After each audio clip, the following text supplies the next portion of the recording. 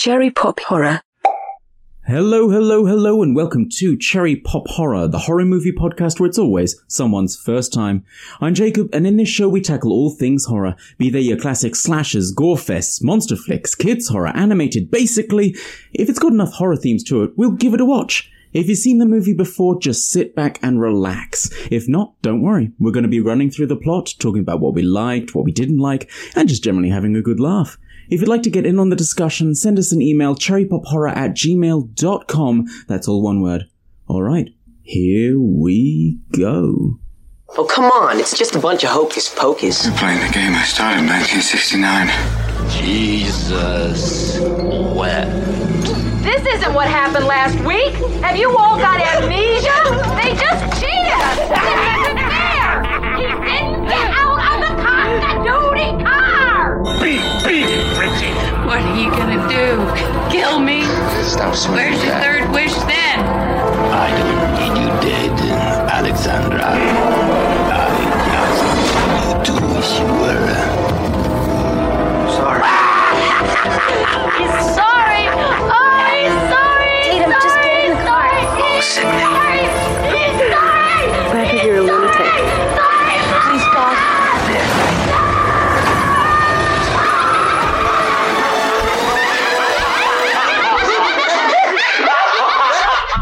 It will surprise no one to learn that I have no parental experience, being that I am myself childlike. I glee in the face of cartoons, I often want to substitute my dinner for chips and ice cream, and furthermore I relish my free time and resent my chores.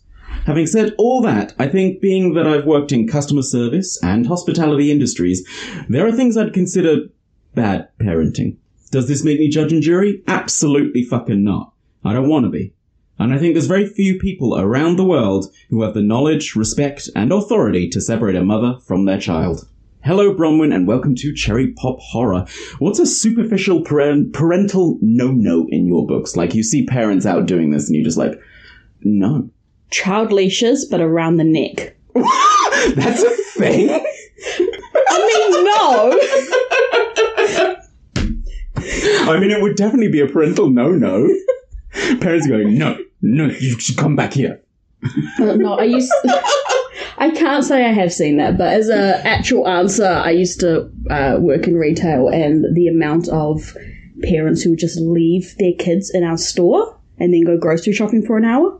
What, really? Yep. Just a bit. It gets better. One of them wrote a bad Google review of me because I was watching their kid in the store, apparently with a...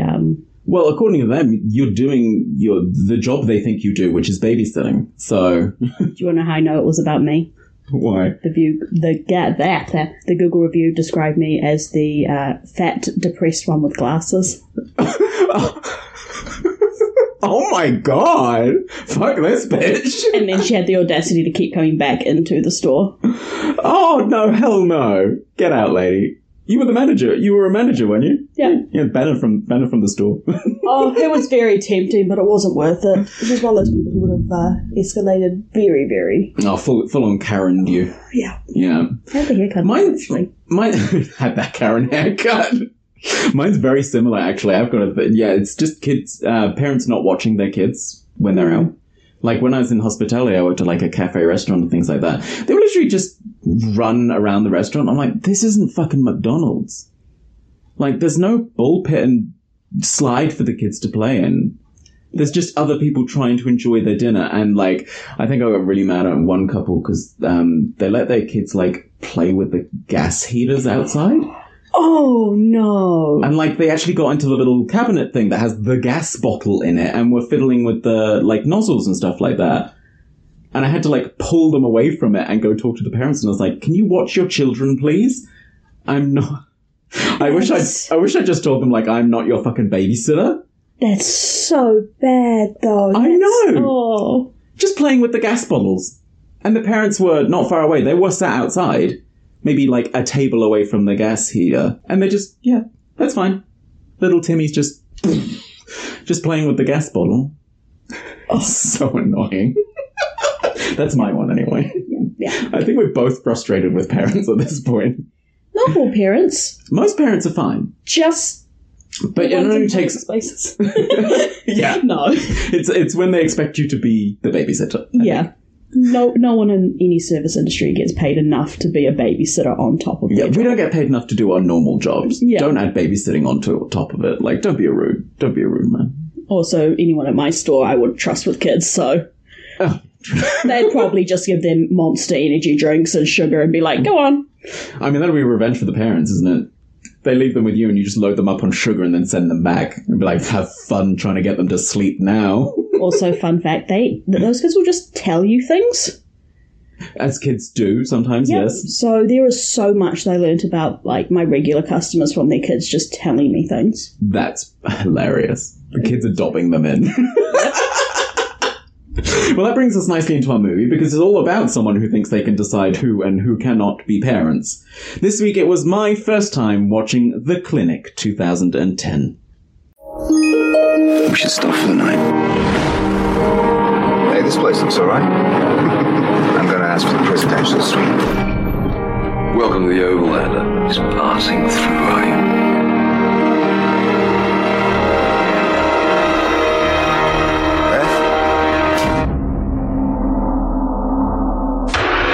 You went to the Sky Dragon, came back, your fiance's gone. I've heard about places like this. Why I'm still alive.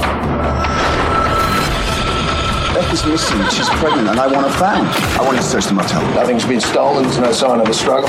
I can't even report her missing until she's been gone for 24 hours. He knows something! Damn it!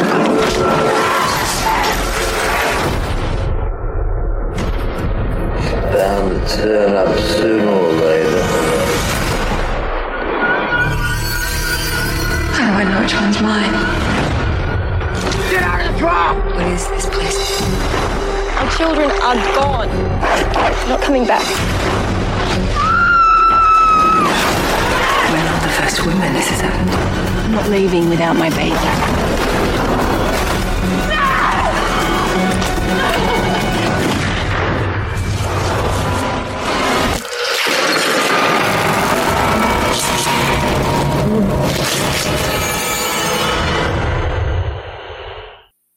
And I watched it when it first came out.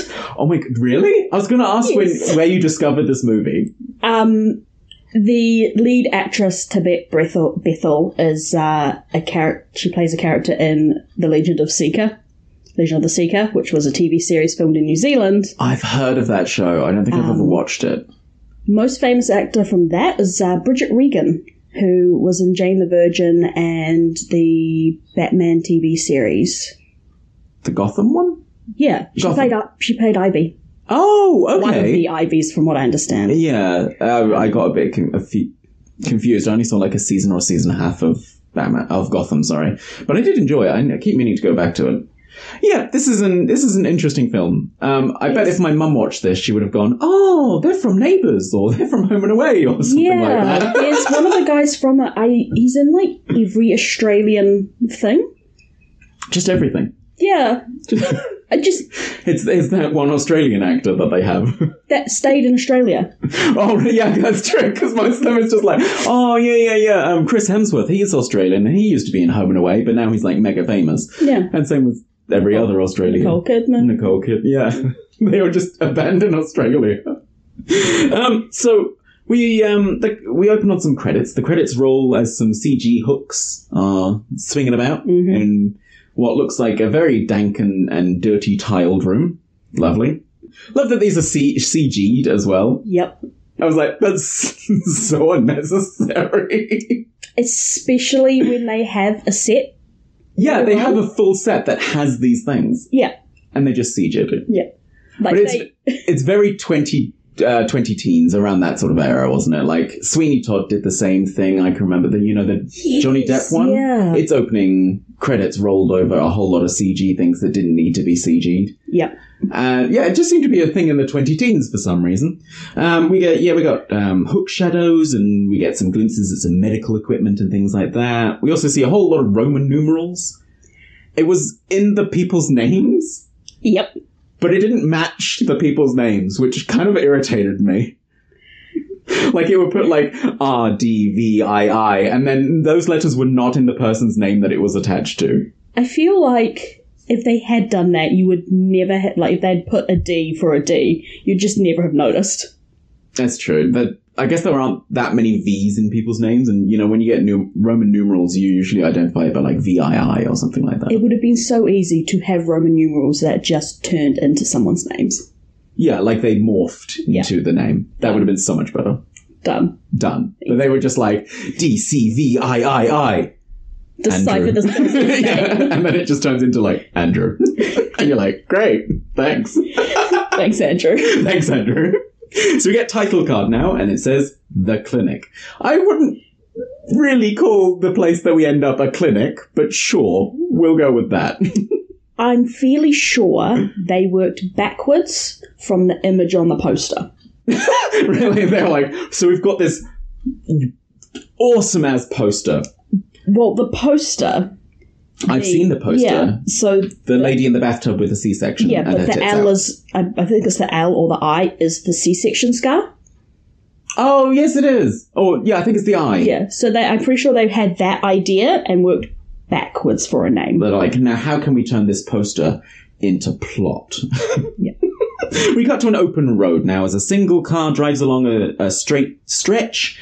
It's like barren road. There's nobody else there. It's clearly the middle of buttfuck nowhere, which is great. We then get a second title card that tells us it's 1979, 6 years prior to the invention of DNA testing. Which is a very specific piece of information to put on a title card. I wonder if it's going to be relevant later. Do you think they had a test audience? Someone watched this and just went... I was literally thinking that. Do you think DNA testing would have solved this? And they went... Shit. They're like, quick, put in a title card. Change the date. When was DNA testing invented? Put it a couple of years before that. It really did feel like that. Because this movie could be set almost at any time. I suppose the absence of cell phones, but then again, the only person who could use them would be the main character's boyfriend, and he wouldn't have any use for it anyway because it wouldn't help the situation. Yeah. So, yeah. I just love that, though. You know, 6 years prior to the invention of DNA testing. Oh, I wonder if that's important. Yeah, that's, there's foreshadowing. And then there's turning the light off on the room off and on again to notice. Yeah. This is just blunt. Yeah. It's like, this is a director who didn't think their audience would get it. So, who, by the way, has, I believe, gone on to direct nothing else since. Oh, really? Oh, that's a shame. They did one thing. They did The Clinic and then nothing. I wonder if it was one of those things where they were like an aspiring director and they like funded their own movie. I wonder if it's something like that. Possibly. Because that's not happened sometimes. Yeah. In the car, we see a sort of brown-haired, mousy-haired woman and her boyfriend, although we find out later it's fiancé later as well. We don't learn these characters' names until way later. I don't remember. Way later. So I had to IMDb it because I was tired of writing just brown-haired woman. And boyfriend. I don't remember his name throughout the whole movie. So this is Beth and Cameron. Cameron? His name's really? Cameron. I think in the entire movie, they say it once. And I don't even remember when. I think it's in the motel. And that's it. That's the only time. She's writing a card for her mum. It's a Christmas card. So technically, this is a Christmas movie. Add it to your calendar, everyone. Right behind Die Hard. Yeah, in not really a Christmas, it just happens to happen at Christmas movie. Yep. Love it. And we also learn that she is quite heavily pregnant. She can't... So. Aggressively so. Yes. Like, almost like you could sort of pull off the pregnancy from her body and put it somewhere else. Yeah, actually, It looks like Nicki Minaj's ass. You know, you could just unplug it and put it somewhere else. Yeah. And, like, my sister's recently had kids. Yeah. They weren't travelling across the country when she's, like, 9 months pregnant. Nah. No. Not in 1979. You want to know where your closest hospital is. Yeah, absolutely. And closest toilet. Yes. Because definitely. You just need to pee every 2 minutes, right? Yeah, you were not driving across. You're not driving for what sounds like a good 12 to 14 hours by the sound in of it. the high of Australian summer. Yeah, where it's 400 degrees in the car. With a 1979 car Yeah. that probably has, if it has air conditioning, Yes. terrible air It's just blowing hot air into your face as you drive. She can't decide what to write. We get the idea there's some sort of tension between Beth and her mother, or Cameron and the mother, but it never really comes up. Yeah, it's... I mean... Or it could just be jovial, just sort of... You could say it poking at comes it. up at the end. Does it? Oh! Well, yeah, I guess so. Sort of. Yeah, I'm still confused about the end. We'll get to that. Yes, this is an Australian Christmas. If you don't know, if you're from America or England or somewhere in the Northern Hemisphere, we have hot Christmas. We just have hot Christmas down here. Behind them, a worn-down looking truck follows. It's very rusted, it's broken, it's beaten down a bit. It tailgates them for a while, before just pulling up next to them and forcing them off the road. It tailgates them on a completely abandoned road. Yes. I have to assume that this is part of whatever conspiracy we learn about later. But then how did they know that pregnant lady was in there? Like... I don't know. It has to be connected somehow. There's only like 3 people in this town they go to. I know, right? So it has to be connected, but not at all connected. Yeah, exactly. I was like, this is very Jeepers Creepers. Have you seen Jeepers Creepers? Yes. You know, he's got that massive truck and he like runs people off the road so he can like smell them and then decide if he wants to eat them or not. It felt like that kind of... That's a very brief description of Jeepers Creepers, everyone. Not wrong. Yeah, not wrong, but there is more to it.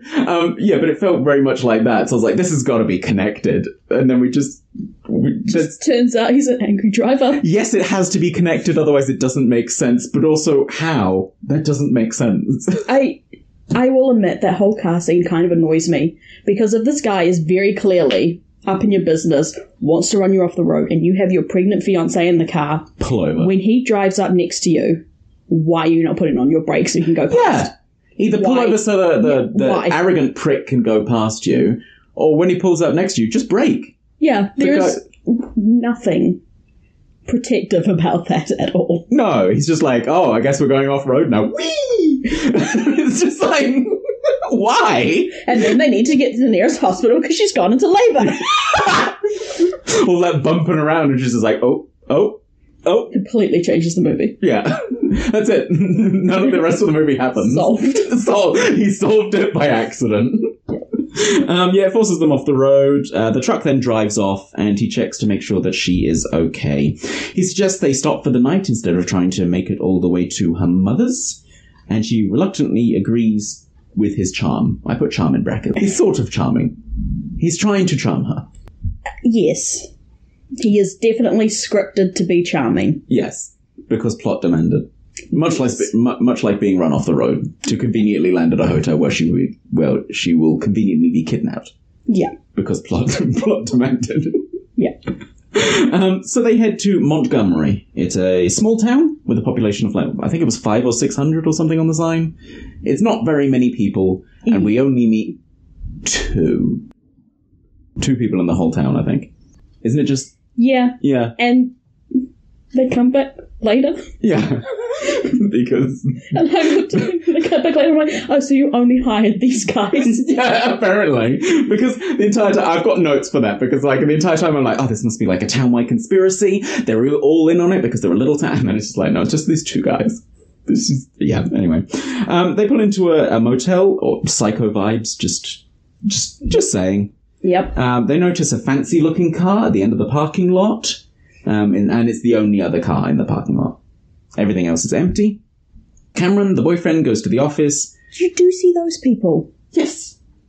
The people who end up sort of instigating or watching the events later. Mm. Yeah.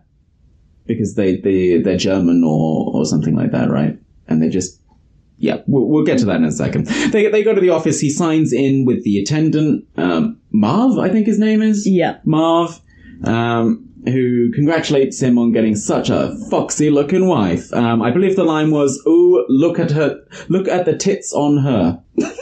Give it 15 minutes.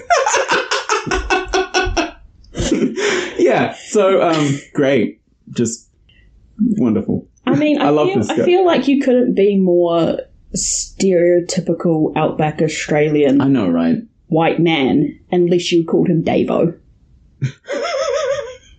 Yeah, exactly. It's very, like, by the numbers. Yeah. It's not doing anything interesting. Someone grew up in the 80s and knew a Marv. Yeah. I'm pretty sure a lot of people have known a Marv at some point. Unfortunately, yeah. The man charges them for 3 people in the motel. Cameron, Beth, and the unborn child. Because not only is he going to instigate some pretty fucked up shit later, he's also just a money-grabbing asshole as well. Lovely. Or pro-life. I mean, does this movie settle the debate? No. Does it settle any kind of debate? No, not really. So we cut to the 2 of them in an eerie silence next to the pool. I quite like this. Just the absence of sound is quite creepy. Yes. Because they're just sat next to this pool and it really gives you this sort of isolated feeling. Like there is nothing around. Sometimes this movie does things really well. Yes. There are certain aspects that I'm like, that is a really good choice. Yeah. And this is one of them. Yeah. Like, they're just sat at the end of the pool. There's no crickets, no bird sounds, not even, like, the sound of the desert. You can't hear cars going past, nothing. It's just dead quiet. Yeah. And it's perfect. It's exactly what you want. He feels her stomach, and they get a bit rowdy because apparently he gets turned on by feeling his unborn baby. Okay, look, he acts like he has never felt his baby kick before in his life. Yeah, we're pretty late into the pregnancy. She is solid 8.5 months pregnant. Yeah. He would have felt it by now. That. Yeah. He is, like, there is no question. Yeah. But this makes him super rowdy for some reason as well. And he, like, climbs on top of her. I mean, yeah. Sure, I guess. What? No, I don't understand. Okay. It's got to be uncomfortable for her. Oh, yeah, absolutely. Him straddling her? Yeah. Yeah. Like, she needs to get up and pee immediately. She's like, no, get off. But they stop as another couple wander into sort of the pool area. They're speaking what I think is German. It's very sort of faint. Yeah, I have no idea what they're speaking. I think it's some sort of foreign language that we can't understand. They sort of, I don't know, frantically yell at each other and then leave. And it's very abrupt and very weird. But it does come into play later, so yay. Yeah, they leave suddenly. The sun sets and... Oh yeah, I just noticed there's like a baby head floating in the pool. I did really like that shot. I like that shot as well.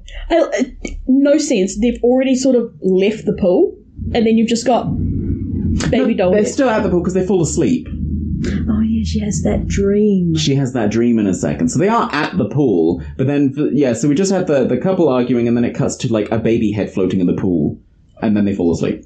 It does nothing, but I like the shot. It was a really nice shot. And I'm impressed at how they managed to get it to float just below the surface. Yeah, it's quite impressive. It's not sinking, but it's not floating. Yeah. Beth dreams about a storm, and then a baby, what I thought was vomiting blood, because it was like face down, and all this blood was spilling out of its mouth or something like that, as a collection of Roman numerals underneath it fill with blood. I like this.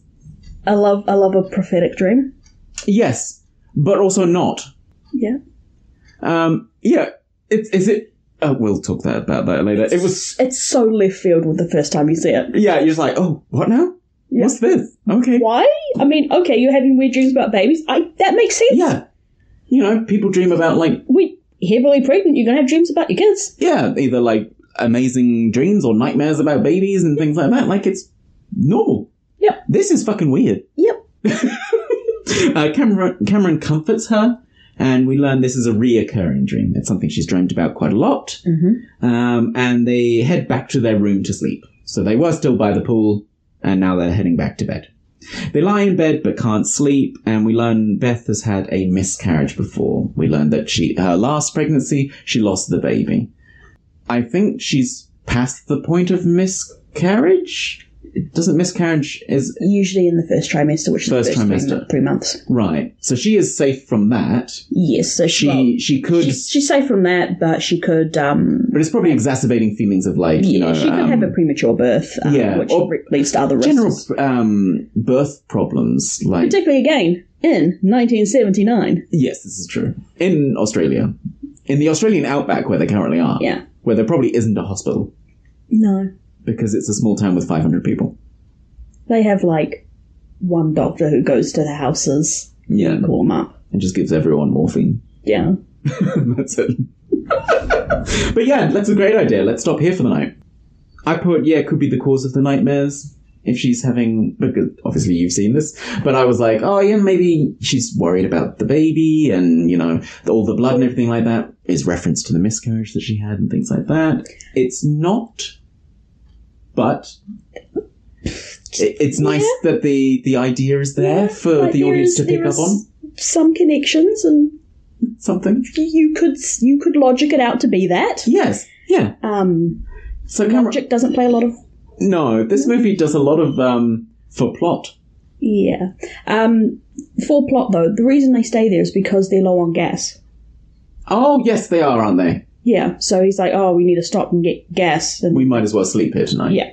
Or take a break or whatever like that. That's right, the truck is low on gas. Cameron comforts her, telling her the baby will be beautiful and smart and perfect. And they lie down to go to sleep.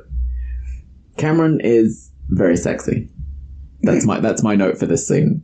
I know it's not your cup of tea, but I just have to make notes in horror movies when guys are hot and walking around topless, or you see man ass, because it just doesn't happen much in horror movies. You get a lot of tits and not much man. I'm a bow to your experience and knowledge on the topic. I was just like, because he's like sat there and he's like flexing while she's sleeping next to him, and I'm just like, yeah, not bad. I can appreciate this. Later that night, Cameron is still awake, but Beth has fallen asleep, so he gets dressed and leaves her a note saying, couldn't sleep, gone in search of food, love you. We see Cameron's car leave the motel, and the motel attendant is still awake. He's watching some shitty TV or something like that. He goes to get some Chinese food. For some reason, Cameron goes to get some Chinese. And my dude, it's like 2 a.m. What Chinese store did you think would be open? In a town of 500. In a town of 500 people. Like, they obviously have to live in a major city. Yeah. Oh, yeah, for sure. Where they're just like, what? It's not open 24/7? Yep. What is this? I was just like, what were you expecting? There is a closed sign on the door. And he still goes and, like, cups his hands and looks in the window. Like, there's somebody going to be in there and he'd be like, oh, can you just make me some Fu Young? Like, what? I could murder a spring roll. Yeah, like, at 2 a.m, like. Come on, Andrew. Give me a spring roll. Andrew's going to be a reoccurring character now. He goes to leave, but he realizes the car is out of gas. So now What? Did we know about this? Yeah, why did he drive to go get food when he knew they were out of gas? Why was gas not the first thing they got? Yeah, why didn't they get gas and then go to the motel? I don't know. Some people's brains just don't work like ours, Bronwyn. Not all of us have anxiety about their car running out of gas on the motorway. I get it, but I certainly have that worry constantly. Same. As soon as I hit that, like, final bar, that final, like, quarter thing. I have a whole quarter tank of gas. Yeah, but I'm like, I'm still going to go fill it up. Just in case, because I know what will happen. And 1979, it would have been like 10 cents. Exactly. Here we are. Fill your car up. We're like, give me half a tank of gas. And they're like, yeah, that'll be $150, please. But he ends up having to walk back to the motel. But when he gets there, the door to their room is unlocked, and Beth is not inside. His note is still there, though. Just unmoved. Which kind of gives the idea that there wasn't, like, a struggle or anything. Yeah, they gloss over how... There's, like, a real big time skip. They kind of gloss over the entire, like... I don't know how long an operation takes. I don't know how long a kidnapping takes. But surely longer than, like, 10 minutes. Yeah, you know what? It's probably that whole she got chloroformed, but in the way that chloroform doesn't actually work. Yeah, in movies. The way it works in movies where they just put a rag over your face and you pass out instead of the, like, 4 hours it takes in real life for chloroform to make you pass out. There are a few time inconsistencies. Yes. Just mild ones. Yeah.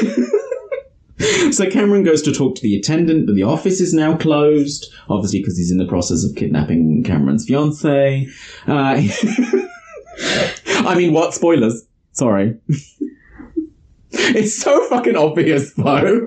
Yeah. It's like, oh, we're in a town and we've only met one person. I suppose the German couple babbling to each other before they left the pool. One super skeezy, super interested in your wife. Yes, one man who was like, fiancé. I love your fiancé's tits. And then that night she goes missing. Like, what do you think's happened, my dude? He can't... Yeah, he checks around, he goes to like the pool and stuff like that, he can't find her, so he just sits in his room because he thinks maybe she's gone for a walk or something like that, which isn't unreasonable. Yeah. It hits 4 a.m. and she still isn't back, so he makes a call to the police. Mm-hmm. They arrive, they get details for Cameron before going to talk to Hank, who is the sleazy attendant man. Hank and Marv, the dynamic duo. The only people who apparently live in this in this town. They are each at least 100 people. Yes. So we've got Hank, the sleazy attendant, and Marv, the police officer. Other way around. Is it the other way around? Marv is the sleazy attendant dude. Oh, that's right. Oh, yeah, Marv is the attendant, Hank is the police officer. That's right. I don't know. They're so interchangeable, to be honest. Yeah, basically one's got wild hair and one's got no hair, and that's how you tell the difference. Yeah. Absolutely. They know each other by name, which means that clearly they're familiar with each other. I mean, it is a small town, but it also kind of immediately gives you the impression that you're not going to get a fair shake, or Cameron's not going to get a fair shake out of this. This gentleman has misplaced his fiancée, I think was the line. And such a good line. It's literally, I had to pause to laugh. It's so good. Because it cracked me up. Yeah, Hank is talking to Marv and he's like, have you seen this? This man has misplaced his fiancée. And I was like, what, like your car keys? Like... Marv answers Hank's questions, but the questioning quickly turns to Cameron instead, and they start sort of blaming him or whatever. I can't even remember what they say. They just turn it on him almost immediately. Oh, yeah, it's all like, you guys had any fights? And... Oh, that's it. Yeah. Have you guys had fights before? Did you have a fight before this? You know, do you guys get along? Is it your baby? Probably. Yeah. Just probably. Random shite.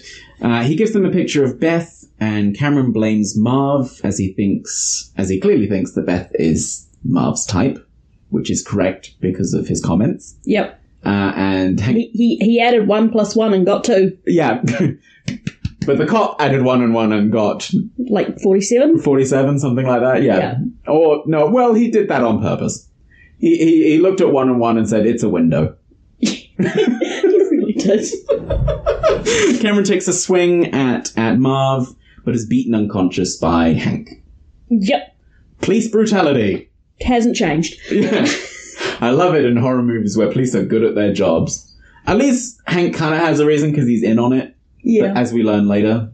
So that's a positive in the writing of inept police officers in horror movies, I guess. Yeah. You're not inept, you're just corrupt. Yeah. That's so much better. Yeah. As he's passing out, we hear the line, outstanding, thank you, Marv. And we get, I was like, I was on the point where I was like, okay, this is some sort of like trafficking thing. Mm-hmm. They've like kidnapped her because she's sexy. And like, once we get the baby out, we can, sell her or something like that. And I was like, okay, it's going to be like a sex trafficking thing. Yeah. Marv taunts Cameron as he sits semi-awake in the cop car. Next we hear a baby crying. We cut to a baby crying. And then we see Beth as she lay in a bathtub. We just get, I think it's just the face shot first, right? Yep. She opens her eyes to see that she's in some kind of medical room. She looks up in the ceiling and there's like hooks and stuff like that, which is where we got the CGI hooks for the credits from. Love it. I'm so bitter about unnecessary CGI. It would have been so easy. So easy. Just literally whack it and then just film the shadow swinging back and forth. There you go. There's your credits. Yeah. Why is it that? Anyway. Yeah. She looks down to see that she is naked in a bathtub of ice. And you notice something I didn't. You go for it. Because it's one of the first things you said to me about this movie. I'm fairly sure it's not the first thing I said to you about this movie. No, it's not the first. But it does dramatically pan down onto her tits. Yes. Which, I love your Tab. You very much looks like she's had some work done. Very good work, though. Okay. I'll take your word for it. I don't know what boobs are meant to look like. I just don't have the experience. They don't stay upright when you're on your back. Okay. Good to know. But yes, as we pan down, we also see that she has a wound on her stomach, and as she touches it, she realizes that her baby is gone, and it's obviously a C-section, and the wound has then been stitched shut. Beth is distraught. Tab is probably so glad she doesn't have to wear the maternity pillow anymore. Yeah, this is true. Yeah, the actress is like, oh, thank God, I can do the rest of the movie. So hot. I said, well, at least they don't want her dead because they stitched her shut. So I wonder what that means. So I was looking for information on why she's still alive. If they just wanted the baby, why is she still alive? Oh, although, if it was a sex trafficking thing, maybe they're just waiting for her to heal and then they'll ship her off wherever they want her. I mean, they might just be nice. Bronwyn, this is a horror movie. We assume the worst and work backwards. What do you mean by being nice? They'd let her go. Yeah. We're really sorry about taking your baby. Off you go. Off you pop. Run along. Don't tell anyone. Yeah. Don't tell no one. Wink. All 500 people won't listen to you. Yeah, no one will listen. We're all in on it, despite the fact that there's only Marv and Hank in this town. Yeah. She carefully stands, and we see on the chair next to the tub is a sort of medical gown or outfit or something like that. It actually looks more like nurse scrubs.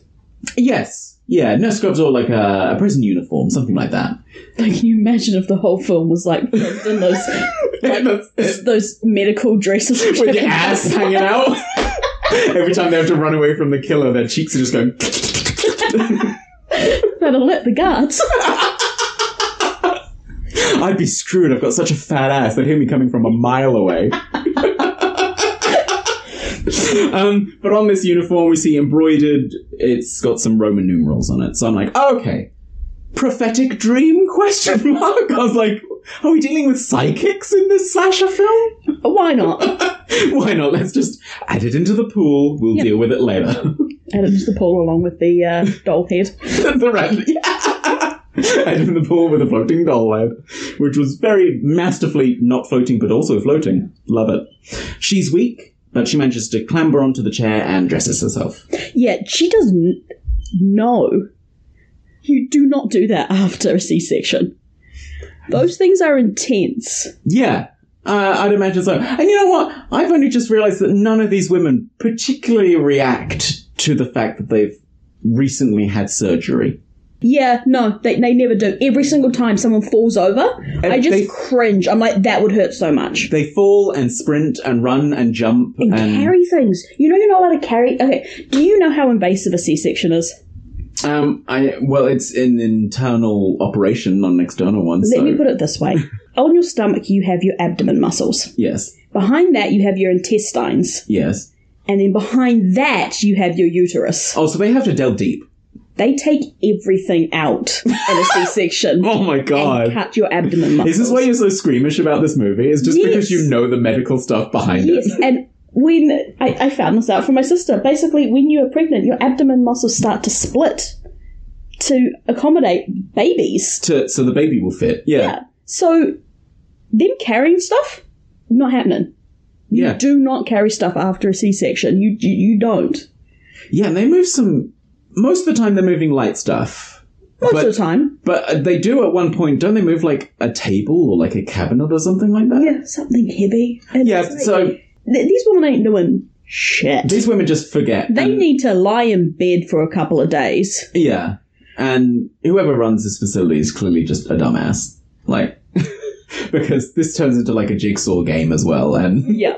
And just like, let's put these women who probably can't walk right now, let's put them into this. But anyway, yeah, nobody in this movie seems to react to the fact that they've had major internal surgery. Yeah. But sure. I said it looks a lot like... Oh, she opens the door and steps out into the facility, and it looks a lot like a warehouse. Yeah. Or like... I think it's probably like a repurposed like cattle ranch or something like that, right? It's an abattoir. Like where they butcher them, right? Yeah. It's described later on like as the old abattoir.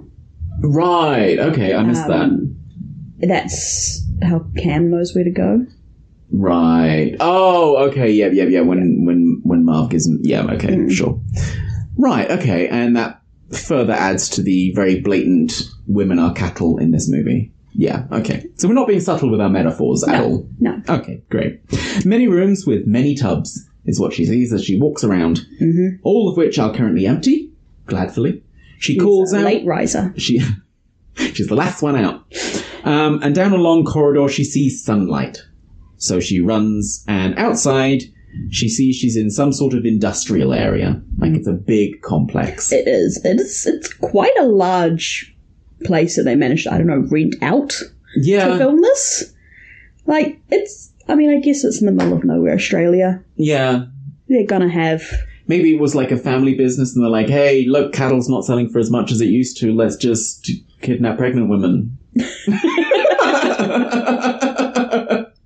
We're taking the business in a new direction. It's very, very large. She cries, but sort of stumbles her way onward. She gets out into sort of the paddock, I guess. It's desert. Yeah, it's, I don't know, an open space. It's an open space. I assume it's what used to be the paddock for the cows or whatever like that. And she stumbles out as far as she can.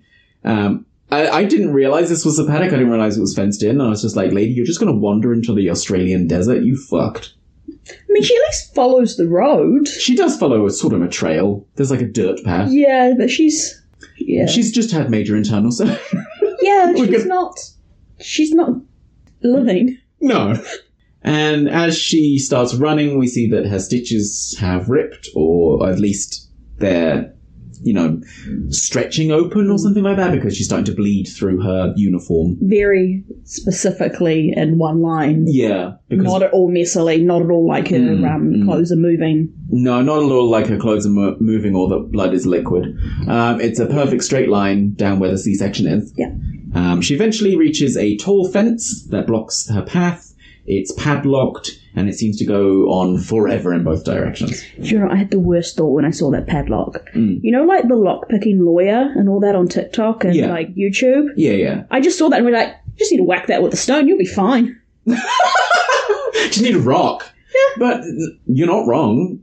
Even like some leverage would do if you can get something in between the like hoop of the lock and the bulk of the lock and just push. Yeah. They pop open fairly easily. Yeah. There's trees. There's rocks. Yeah. Just whack it with a rock. It's not that secure. Home free. But she acts like it's the end of the world. So she starts trying to dig under the fence instead and get out. Which, props to her. Yeah. She's proactive. She is. She's thinking. She's trying to survive. She had a moment where she's like, oh, fuck. Oh, no. And has a little cry. And then she goes, wait. Which, to be honest, I think that is actually very well acted. I think so, too. I agree. I appreciate the fact that they just went and put her in an ice tub. And she's crying. And I'm like, damn, you really wanted to make this movie. Yeah. Oh, for sure. So she starts trying to dig away under the fence. And then the exhaustion from that, and obviously from the operation, she passes out or becomes very dazed and sort of falls over. Yeah, she probably just gets heat stroke. Probably. I mean, it's Australia. You get heat stroke just from walking outside. It's the middle of summer. Yeah. It's Christmas. Yeah, it is. It's Christmas Day at this point, isn't it? It's Christmas Day now. Because I think later on they have... Oh, they have Silent Night playing later on, don't they? Yeah. Just to remind you, it's a Christmas movie. It's a Christmas movie, everyone. We should have saved this for our December podcast. Our Christmas movie. The Clinic. It just so happens to happen at Christmas. But as she's sort of dazed, she notices 3 women approaching her. They seem dressed as she is in the uniforms with the Roman numerals on. And she starts bleeding. And that's how that scene ends. Yeah. We now cut to Cameron as Hank explains that they're going to book him for as much as they can. Essentially. They're just going to lock him in jail for as long as they can. Yep. And they're going to delay the trial and... Yeah. So, like, if you wanted any more proof that Hank and Marv were in on it, you know, they're not being subtle. No. He's not like, don't worry, we'll find your fiance or something like that. He's not even trying. He's not even like, you know, I got to book you for attacking a citizen, but don't worry, I'll keep looking for your fiance. No, none of that shit. Just full on. Yeah. Cameron listens, but his focus is clearly on Hank's gun as he talks. Beth is helped by one of these women who is a doctor. She's Veronica. I was thinking Vicky for some reason. I kept getting these women mixed up because they look very similar. I kept having to distinguish them by the hair. Yeah. We've got long hair, we've got mousy hair, black hair, and short hair. Yeah, I got dark hair, blonde hair, and glasses. Oh, glasses, yes. And then Beth. Yeah. So this is Veronica. She says she's a doctor. Great. They discuss how they're going to escape. We also meet Allison, who has long hair and glasses and doesn't talk. Mm-hmm. Probably because she's in a mild state of shock. Yeah. Which is understandable. Yeah. And we also meet Ivy, who's the sassy one. Yeah. Who's blonde with short hair. Yeah. All these women look very similar facially. They really do.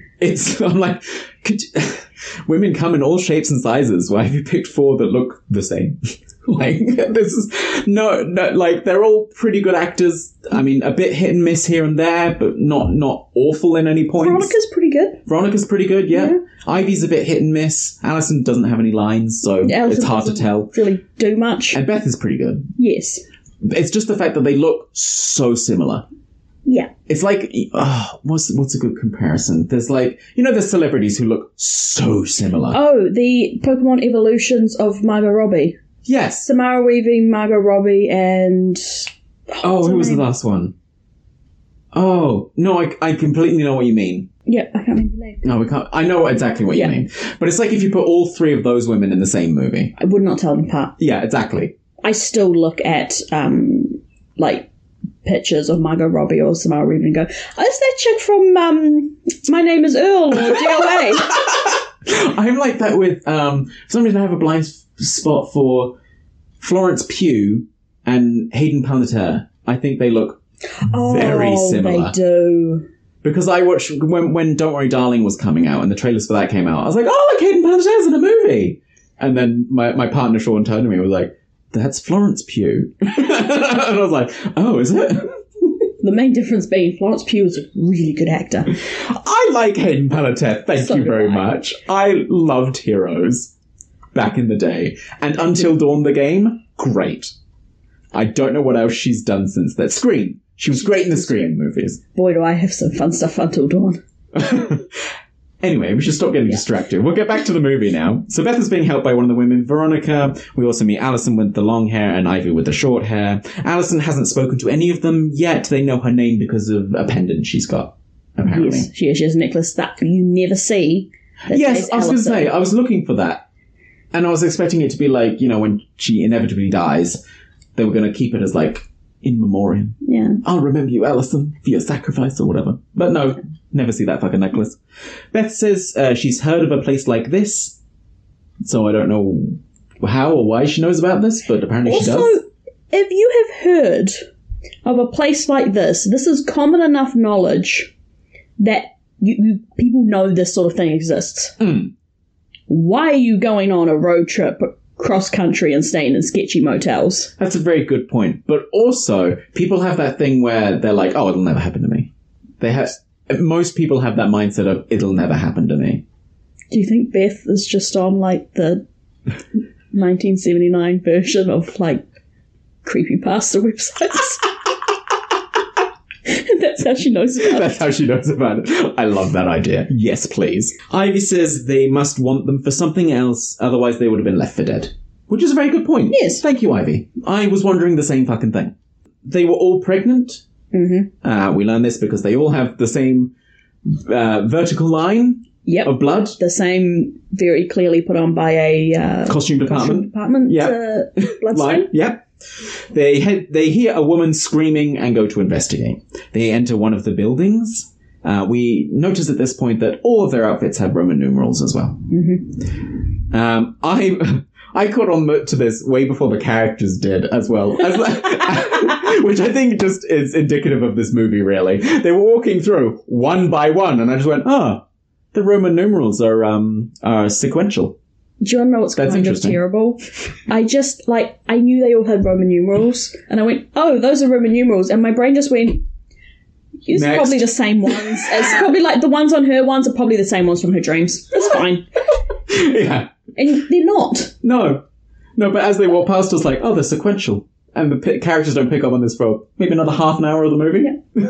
And I was like, oh, okay, I didn't realize that was, going to be a plot reveal. Okay, sure. They find a trail of blood and then follow it into sort of the bathrooms or shower area or whatever that is. Oh, I don't even know. It's some sort of locker room, I think, where they find the corpse of another woman who's clearly bled out and died there. Mm-hmm. The woman's stitches on her C-section have been torn open, and they say not by her own hands because her hands are clean; they don't have blood on them. Cool. Which actually doesn't make sense, because if that's been torn open, surely you're going to, press on the wound or something before you Yeah, she just went, oh, you're ripping that open? Okay, I guess I'm dying. Yeah, this, Where's your survival instinct, woman? Oh, yeah, maybe Unnamed she just has... woman. Yeah, maybe she just has none. Maybe. The woman suddenly jolts, because she's not actually dead yet, and the group works together to try and save her. They, put some rags against her wound and stuff like that, and she takes Beth aside and says, if you survive, please take care of my baby. And she also says, my baby is blue. Yep. And I was like sad? You're sad, baby. I love how long the characters spend debating what that means. Yeah. And I'm like, I'm sure you'll figure it out later. Find your babies first. Yeah. And then we'll, because I didn't get it. I didn't know what it meant, because there's no way to figure it out. No. Not really. No, there isn't. There's the whole reveal of, oh, surprise, but they spend so long talking about it. They do. It's a good, 5-minute conversation about, what do you think she meant? Oh, maybe her baby's sad. Oh, maybe her baby's sick. There are certain sicknesses that make babies blue when they're born. Yeah. And I was like, okay, interesting. I'm sure we'll find out later if you guys just find your babies first. The woman dies. She bleeds to death and she dies. Very sad. Beth says they can't leave her like this. So then we cut back to Hank and Cameron. If I have to listen to Hank munch Chinese any fucking longer, I was going to explode.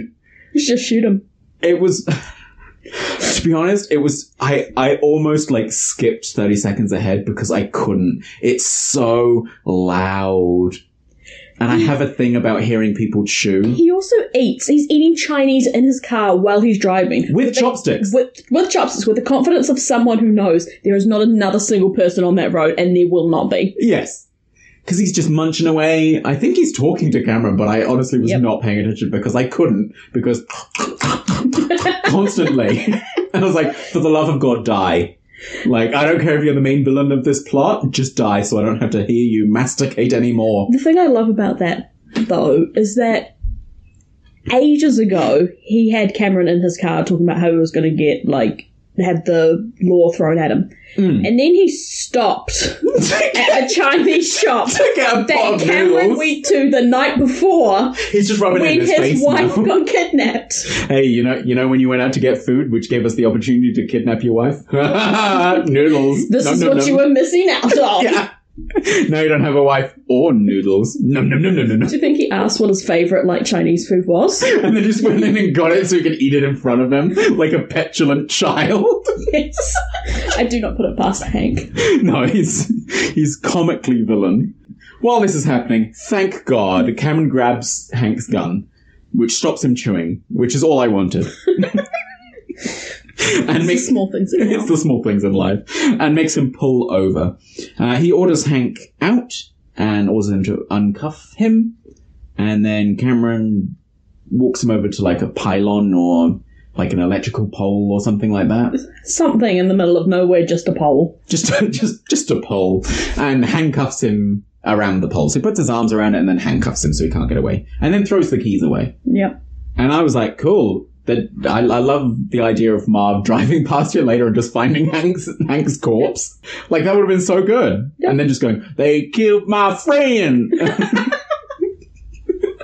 and then going on a rampage or something like that. Oh. No, he just turns up again later with no explanation as to how he escaped. But that must have been how Ma found him.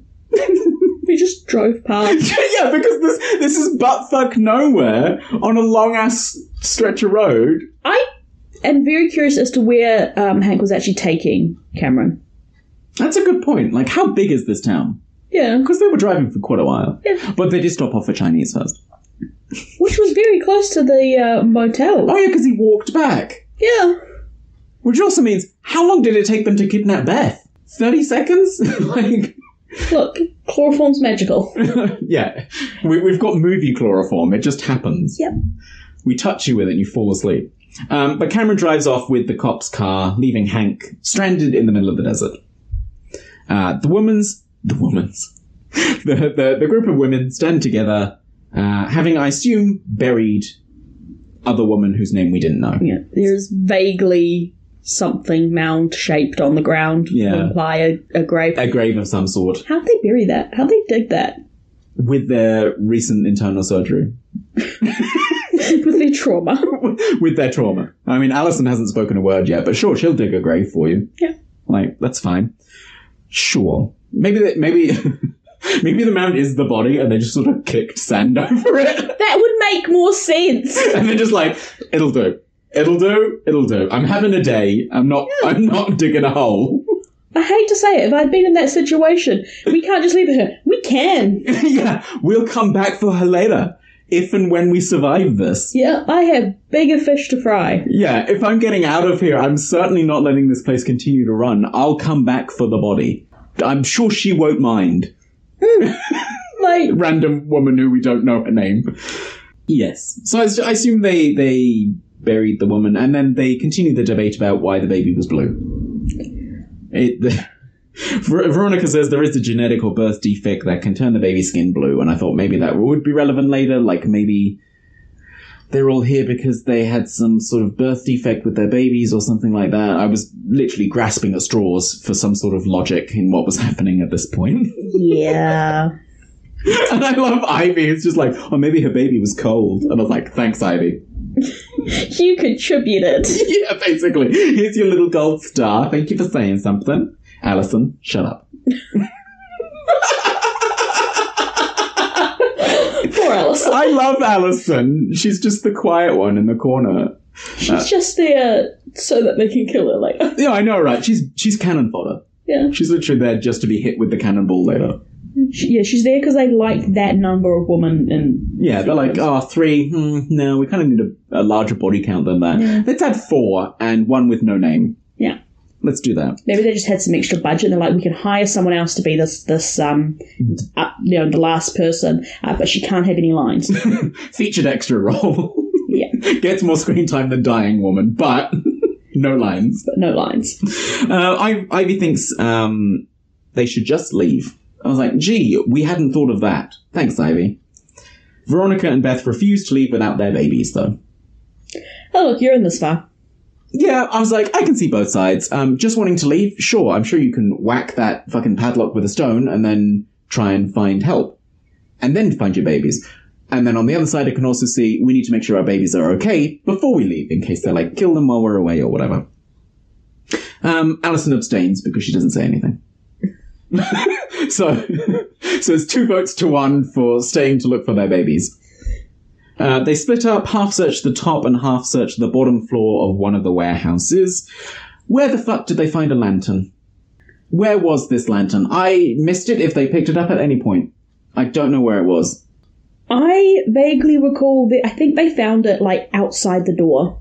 Right. Like, when it turns up is when it turns up. Hey, we need a lantern. Oh, look, a lantern. Yeah. For plot convenience. Jazz hands.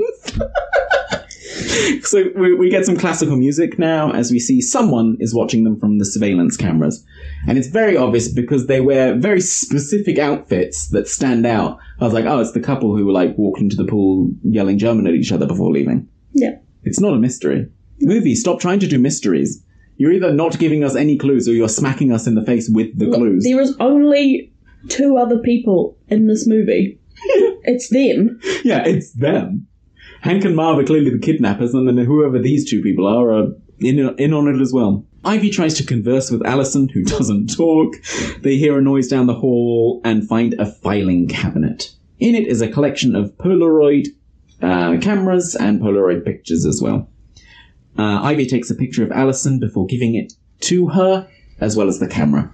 And she's just like, hey, use this as proof if you ever get out of here.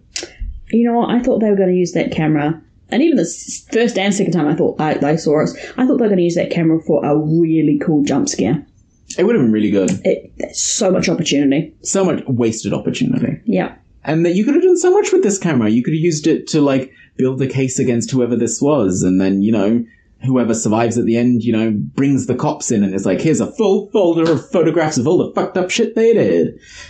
Or, yeah, for a jump scare. You know, killer in the shadows, you take a picture and they're standing there and then they stab you. Yeah. Great. No, it's not used. No. Not at all. In fact, it's incredibly irrelevant. It's used for plot, because that's how they find out the killer is a female. Oh, that's right. Because they take a photo of the back of her. And I don't know how that photo got taken either. I don't know, Allison's dying on the floor and just decides to snap a photo of it. Yeah. She's finally talking. A picture says 1,000 words. So she has the most lines. She has the most lines. And we haven't even got to that yet. We're skipping ahead.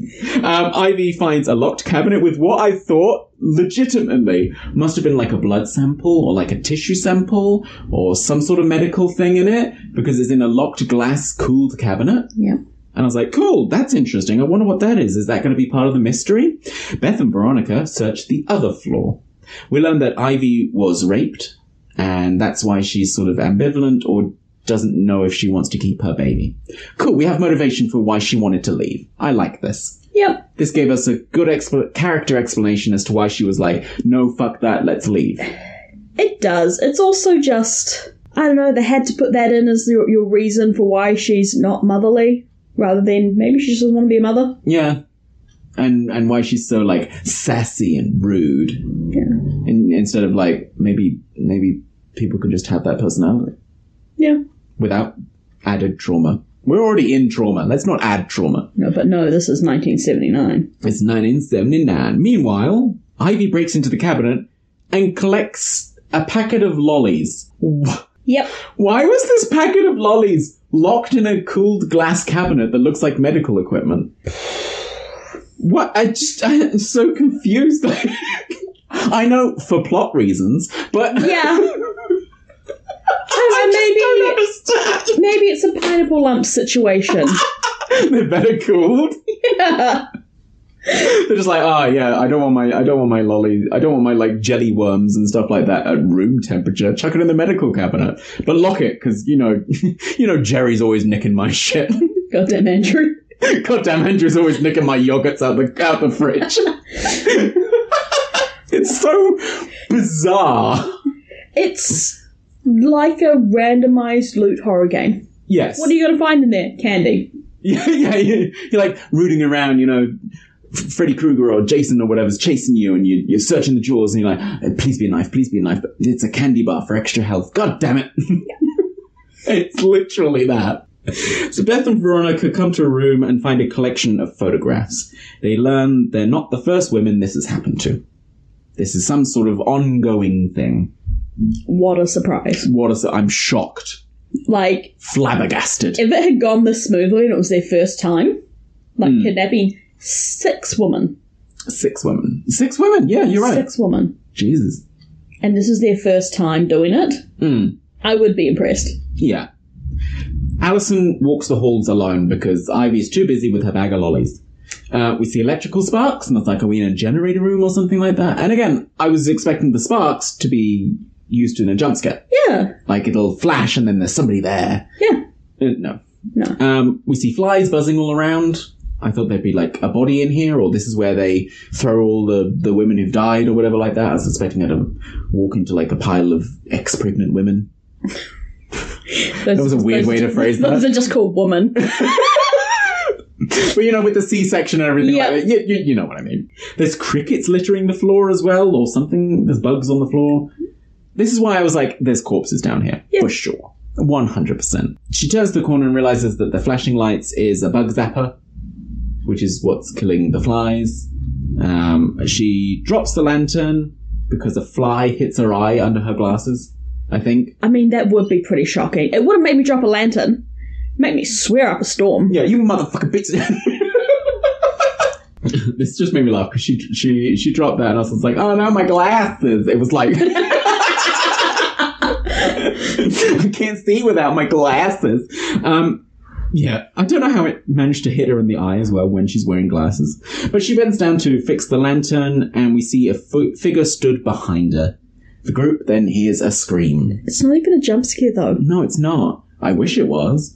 This would have been the perfect opportunity to use the flashing light. Yeah. Like, have it flash and be the figure standing somewhat away. It goes dark again. Flash again, she's a little bit closer. Yeah. Flash again, it's a little bit closer. But somehow you manage to have someone appear out of nowhere, and it's not a jump scare. I know! You're just like, oh, hello.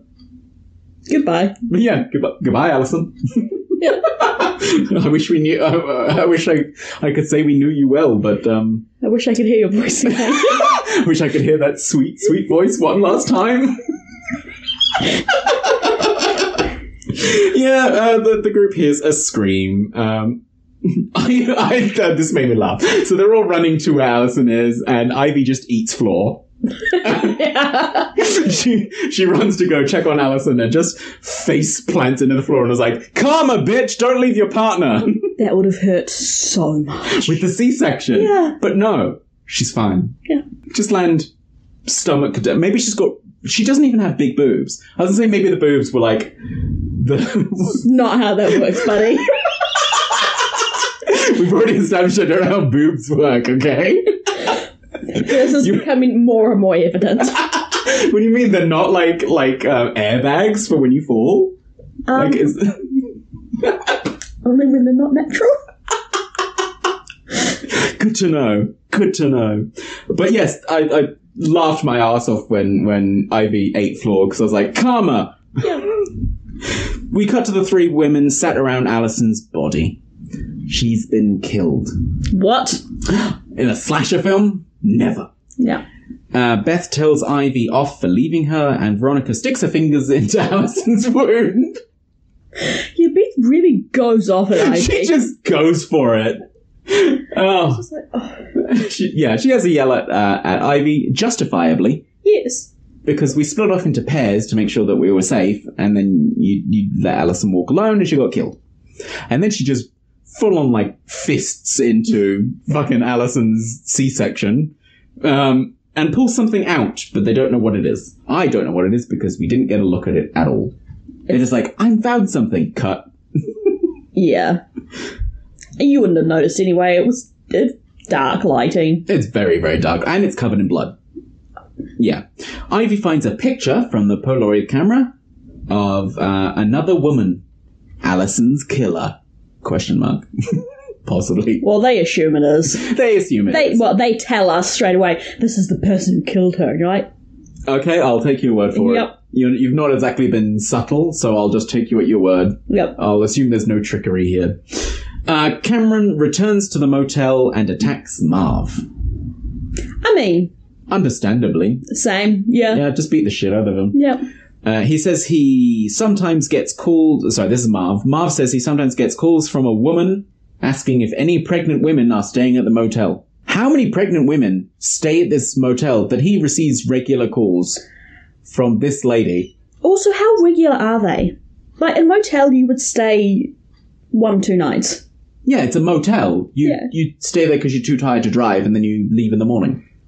Like, is it just by complete coincidence? And it's in the middle of buttfuck nowhere. Yeah. How many pregnant women are stopping off at this motel conveniently for one night where their partner goes to get Chinese, they can kidnap her? Like, these are very specific circumstances. But somehow they managed to kidnap 6 women, apparently. Yep. I guess. Never explained. No, it's never explained at all. I assume that this is some sort of bigger thing and there's other towns involved, and maybe, Alison was from a different town and Veronica's from another town somewhere else, and Veronica's like meant to be some big shot doctor and stuff, and I'm like, where's her partner? Yeah. Where's her Cameron? Yeah. Andrew, where are you? Come find your wife. Damn it, Andrew. Yeah, my note here literally just says, okay, this is the middle of nowhere. I question this logic. Cameron hurts him for more information, and Marv tells him directions to where Beth is, and I think this is... Yeah, he's like, this is the old abattoir. Oh, is that where he says it? Yeah. Okay. So we learn this about the abattoir. Back at the facility, because I refuse to call it a clinic, because clinic implies some sort of medical stuff, and we've not seen any medical stuff anywhere. Yeah, they really don't have any certification. Where's the health inspector? I need to have a word. But it's more of a facility than it is a clinic, because there's no medical anything anywhere. Like, even cynical medical equipment would be a clinic. It's not. Oh. It's an abattoir. Yeah. It's a facility. Yeah. There is... that's the point of it. Yeah. They worked backwards from the poster, like you said. Really did. They really did. Back at the facility, Veronica realizes that their uniforms are sequential, and I went, oh, this is a plot twist? Oh, sorry. I noticed earlier. I wish I could have told you. Like, I didn't have any lines. They could have paid me for them. But Alison knew. She totally did. She knew, and she just didn't get any lines. Poor Alison. We learned that the killer's number was before them, and then each of them, I can't remember what order it in, I don't think it matters, is sequentially after that. Yep. Beth has flashes of her nightmare again. And again, this feels so out of place. Yep. She just has flashes of the baby vomiting blood, or blood pouring out of the baby, or just baby being drowned in blood. I think, to be fair, it's meant to represent the baby being surrounded by the mother's blood, because the mothers have the Roman numerals, and the blood flows into the Roman numerals, and right, yeah, it's sort like of idea. Yeah, women being sacrificed for the baby, kind of feeling to it, which makes sense. But again, these flashes are completely unnecessary. Mm-hmm. They don't... you could cut them and it wouldn't change a single thing about this movie. She has multiple prophetic dreams, and they mean nothing. Yeah, it helps in no way. I guess it does sort of add to a twist we get right at the end of the movie, but apart from that, it doesn't really add anything to that. You could have easily added in a line somewhere where, like, I don't know, it's so weird that you have blue eyes, but your parents both have brown eyes, or something like that. I don't know. Even that, just not needed. You take that out. You also take out the plot twist that they add at the very end is pretty unnecessary as well, to be honest. I mean, you can keep this. It's a 5-minute conversation with Veronica about her dreams, in which Veronica is very clearly going, I am not a psychologist. Why are you talking to me like this? Please just leave me alone. Cut that out. Make the movie a bit shorter. I mean, this movie is only 80 minutes anyway. This movie is short as hell. The first, 60 is really hard. Yeah, until we start getting some proper action, it's very slow. It is. Ivy spots some formula bottles upstairs as they're wandering around, and they enter a room to find a line of babies padlocked into cages. Beth and Veronica try to free the babies, but can't. I don't know what they were going to accomplish by pushing whatever they were pushing. Were they trying to push the lid off? I feel like it's like the lid kind of is hinged, and so they could take the whole... Right, and free all the babies. Yep. They also realise that they have no way to tell which one of theirs, because this is 1979, and this is 6 years before the invention of DNA testing. Don't ask. I'm surprised that didn't come up as a little caption. Yeah. 6 years. Remember what we gave you earlier? Each baby has a different coloured tag, and the tag they found inside Alison matches one of the babies. So that was Alison's baby, and the dying woman said her baby was blue. So now we know what that means. Hooray. Yay, babies. Yay, babies. Whoever the killer is trying to identify their baby, is the conclusion they come to. By killing the rest of them, figuring out which babies are theirs, so they can take whichever one is left. You know what would have solved this? Just good conversation. Yeah, I have a note about this later, where I'm like, you know what would have worked? If you all just worked together. That would have been great. Ivy concludes that she does want her baby. She says it's different once you've seen it. Or something like that. Which is a very stereotypical thing to have had happen. Yes. Woman who, resentful mother, women must love babies. Yeah. It's a rule. You have to like babies. Just like men don't cry. Yeah. Like... I think Ivy's there just to be like... Oh, she's different. Yeah. Oh, wait, no, she's not. Yeah. She's there just so that not all the characters not only have really the funny same because facial features. The second she becomes more like everyone else is when they kill her. Yeah. Too late. You should have conformed earlier. Yeah. Veronica says she might be able to get the tags out of them because she is a doctor, and she saw some medical equipment that they could use for the operations. I don't know where she saw this medical equipment because we haven't seen shit. Probably when her and Beth were upstairs searching for things and... Yeah, probably. It's probably next to the cabinet that had lollies locked in it for no reason. There's also medical equipment in there because plot demands. The couple continues to watch the monitors as well. They continue to watch these women now that they found their babies. Cameron follows Marv's directions to an off-road, while Veronica leads them to where the medical stuff is, but they come across some wild dogs outside. Don't know where these dogs were earlier when they were wandering around outside in the full paddock area. Do you think they, Hunger Games it and released them? Oh, maybe. But, this game isn't interesting enough. Release the dogs! Yeah. Dogs which probably aren't hungry, seeing as they've got food. This is what so many movies get wrong about, predators. Natural predators, not, supernatural ones. It's they don't hunt if they're not hungry. Unless it's a grizzly bear. Yeah, in which case that's territorial. They just fuck you up. Yeah. They're just bam! No. But they always make them out to be, these merciless, you can't stop them Terminator-style monsters. And I'm like, they're just not. Even territorial ones have a limit. They'll stop after a certain amount, but in movies they just don't. But anyway, they get chased off by these dogs. There's 2 dogs, and they split off. Ivy splits off, and Veronica and Beth run in the other direction. Ivy makes her way through cattle ranch stuff. Yeah. It's basically... the fencing for... The fencing is what they lead the cows through to take them to the abattoir. Yeah.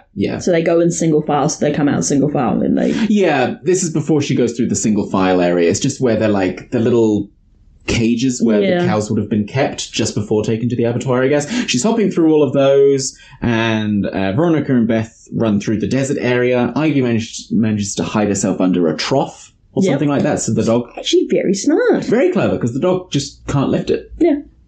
I mean, I don't know if how long it's going to take for that dog to go away, but... okay. Veronica and Beth, in the meantime, eat dirt. They fall into a pit. Yep. Which has got, metal sides, so somebody's, built this with a purpose, but I don't know what the purpose is. It must be some sort of underground silo or something along those lines. Maybe it's like a pit that they throw bodies, they're meant to throw the cattle into or something afterwards. I don't know. Maybe. That would make sense. They're unconscious now. So we cut now back to Cameron, who hits a set of tyre poppers that somebody's laid across the road, which causes him to flip the car. The car is totaled and Cameron is what I thought was unconscious. No, I'm not a car guy. Neither am I. But I'm pretty sure that's not how cars work, because that was a very intense flip. That car was upside did down. A pirouette. Just needed a tutu, and it's full on Swan Lake. Yes. What the hell? Yeah, what the hell was that? I'm pretty sure you get your tyres popped, and you probably swerve. Yeah. But mainly... You swerve, you go off-road, you crash the car into a ditch. Yeah. You don't pirouette the car. And I was like, oh, okay, he's gonna maybe wake up just in time to find Beth as she escapes, or maybe she finds him unconscious. Can you imagine that scene of Beth running towards him and he just turns up and shoots someone running behind her? Would have been great. So good. So what a satisfying. way to come back into the movie. Really, Yeah. So I was expecting him to prop up later, but we'll tackle that when that happens. Yep. She continues to have dreams. Beth has a repeat of her nightmare, now for the 3rd time in this movie. Which makes it seem really important. And it's not at all. It's just not. She wakes up and it's nighttime. So clearly she's been knocked unconscious for a while, which probably explains why Ivy's safe as well, because the dogs got bored after so many hours of trying to get at her, or whatever like that. But it's nighttime. She and Veronica talk about her dream, and Veronica sits there patiently listening, despite the fact that she is not a psychologist. Yep. Yeah, she's just... She said she dreamt about this place, and I'm like, You didn't, though, did you? You dreamt about a giant stone slab. You dreamt about baby, some blood, some Roman numerals, and yeah, a stone slab. That was it. You didn't dream about whatever this place is. No. Yeah, okay, whatever. I put, so she's prophetic, ? I was like, what? Okay, we'll tackle that later. Can you imagine that had come into it as well? Like, just suddenly it's supernatural? I love it! She starts, that's so ravening it. Ducks just at the right time for Cameron to shoot over her head. Oh, so good. That's not what happens, everyone. we are building expectations. I'm so sorry. Lower them substantially. Yeah, bring the bar down. Veronica has an injured leg and so can't climb out of the pit. It's dislocated. She's dislocated her knee. Is that what she says? That's what she says. Okay. Please just relocate it. Pop it back in. You're a doctor. You are a doctor. You can do this. I've dislocated my elbow before. Oof. And it hurt. It hurt so much. And there was a whole story behind that. Then they relocated it and I was fine. So is it literally just you pop it back into place and you're okay? It still hurts. Yeah, but it's like you can... And it depends how bad it is. Yeah. But like in a survival it's not like situation, a break or a crack on your bone or anything like that. In a survival situation, you're going to be able to... Pop that back in. Pop that back in, walk on it. Gonna suck. Yeah, it's gonna hurt, but it's doable. Yeah, but it's better than it not being... If it was like a broken ankle or something, then yeah, no, you're fucked. Yeah, just stay in the hole. That's how I die in a horror movie. Yeah. But she can't climb out. Beth can, though. So she climbs out and says that she'll find a way to get Veronica out. I will admit, they do thin out the numbers quite well. Yes. They're good at separating them with actual logic, for the most part. Yeah. For the most part. Alison and Ivy being split off was contrived. Yes. Alison's not shown to be, like, an investigator or anything like that. She's just sort of sticking with the pack for safety, and then she doesn't for plot reasons. I feel like she got told to do something, so she did it. Probably all that Alison is. That's probably it. But here, there's a good reason. You know, they got Ivy got split off because dogs, and then Veronica can't climb the wall, so Beth has to leave her. Good. We've got great explanations as to why. It's not just, oh, I don't want to go that way, so they split up, which happens in some horror movies. Ivy emerges from hiding underneath the trough, the rusted old trough thing. The dogs are gone, so she makes her way through the cattle area. Though we sort of get the idea that someone's watching her. Yeah. She heads through the long cattle walkway, which is obviously to the abattoir. Nice metaphor, but very on the nose. Yep. She's literally walking to the abattoir. Yep. The door is locked to the actual barn itself, so she can't get out. So she heads back to the cattle turnstile, which is obviously one way. For obvious reasons. Yep. But she does notice we get a clear shot of the cattle count on the side, and it says 2. Brilliant. Love this. Yeah. This little moment, a little shot of it just saying 2, and you go, oh, that's good. That's creepy. I like that. I thought that was a really, really good moment. It's just, there are some really good, just... There's little glimpses of really good ideas. Yeah. Just the little counter. It's such a small thing. And it tells you so much. While the rest of the movie is just like, do you get it yet? Do you get it? She calls out to whomever else is in this area, and the cows become restless for some reason, because horror movie. She's suddenly grabbed from behind and stabbed to death in the neck. Okay, so I have one thing, which is, if this is an old abattoir, and they make it sound like it's an abandoned abattoir, why are their cows still there? That's a good point. And my second thing being, I laughed so much when she died because of the cuts to the cows, just watching her being murdered. Bessie, help me.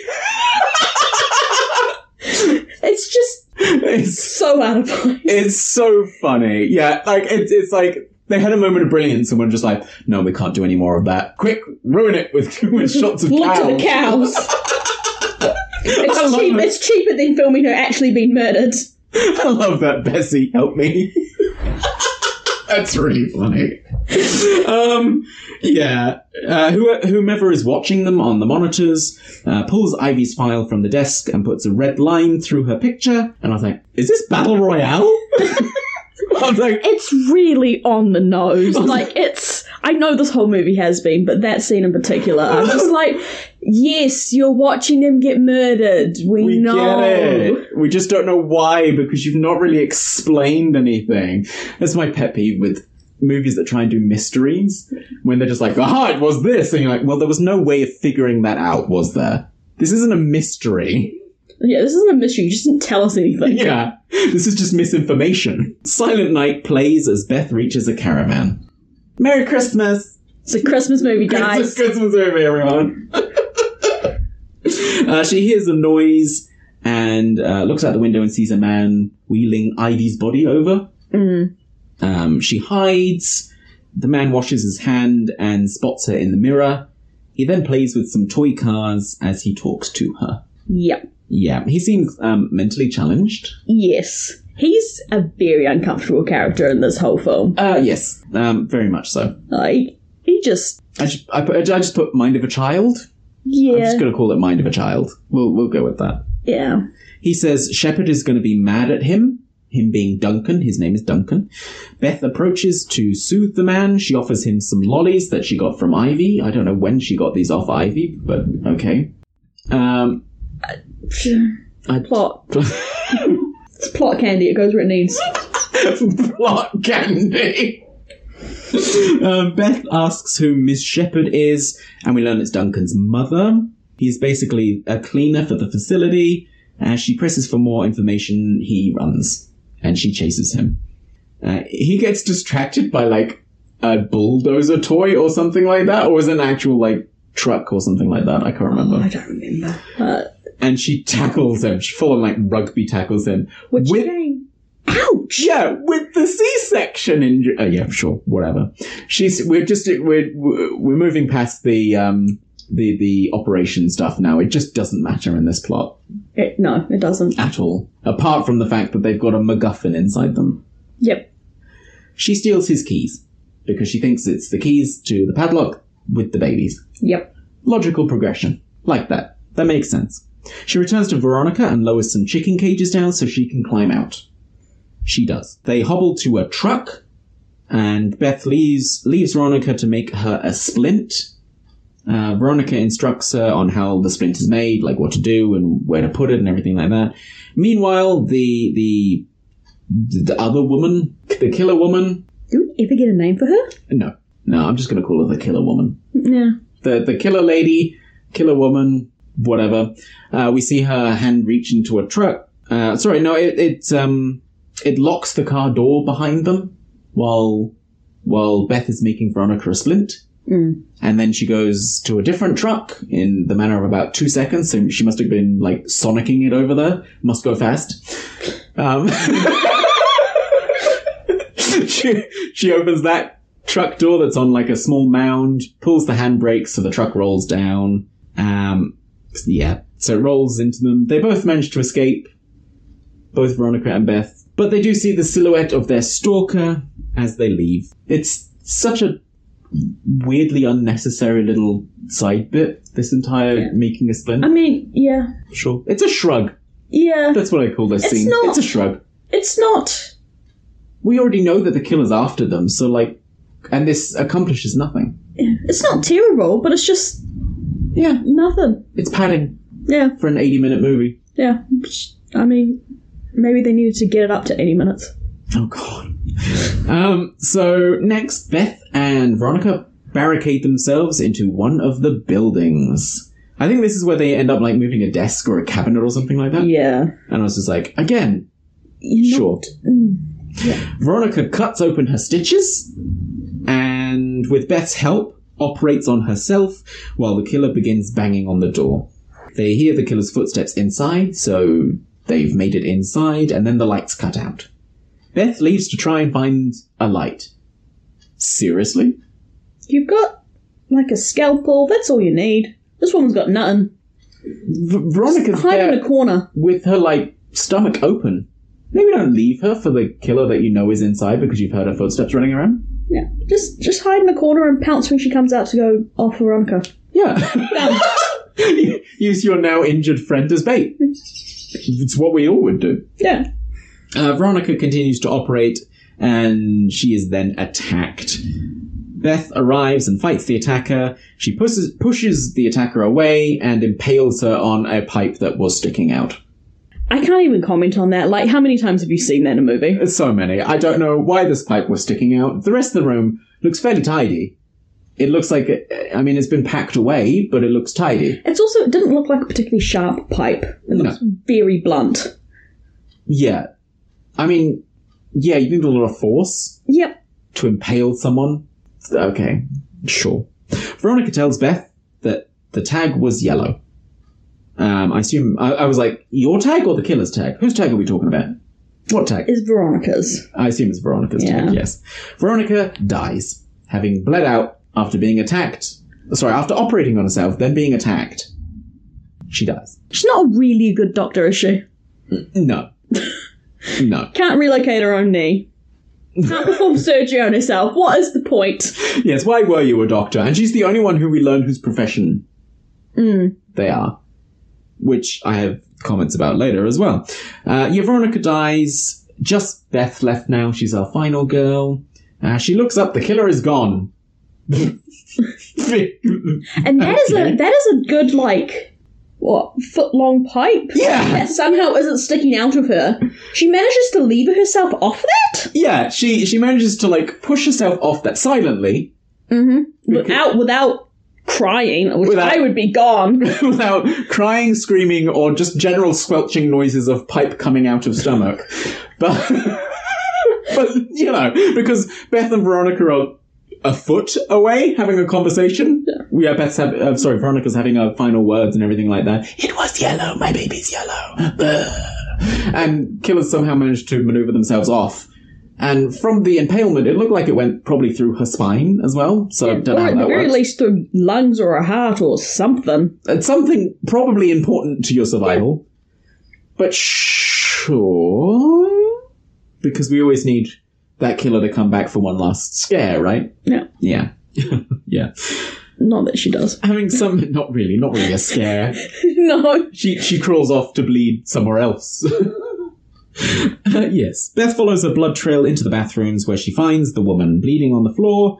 She picks out her own tag out of her stomach, and she passes Beth Veronica's tag.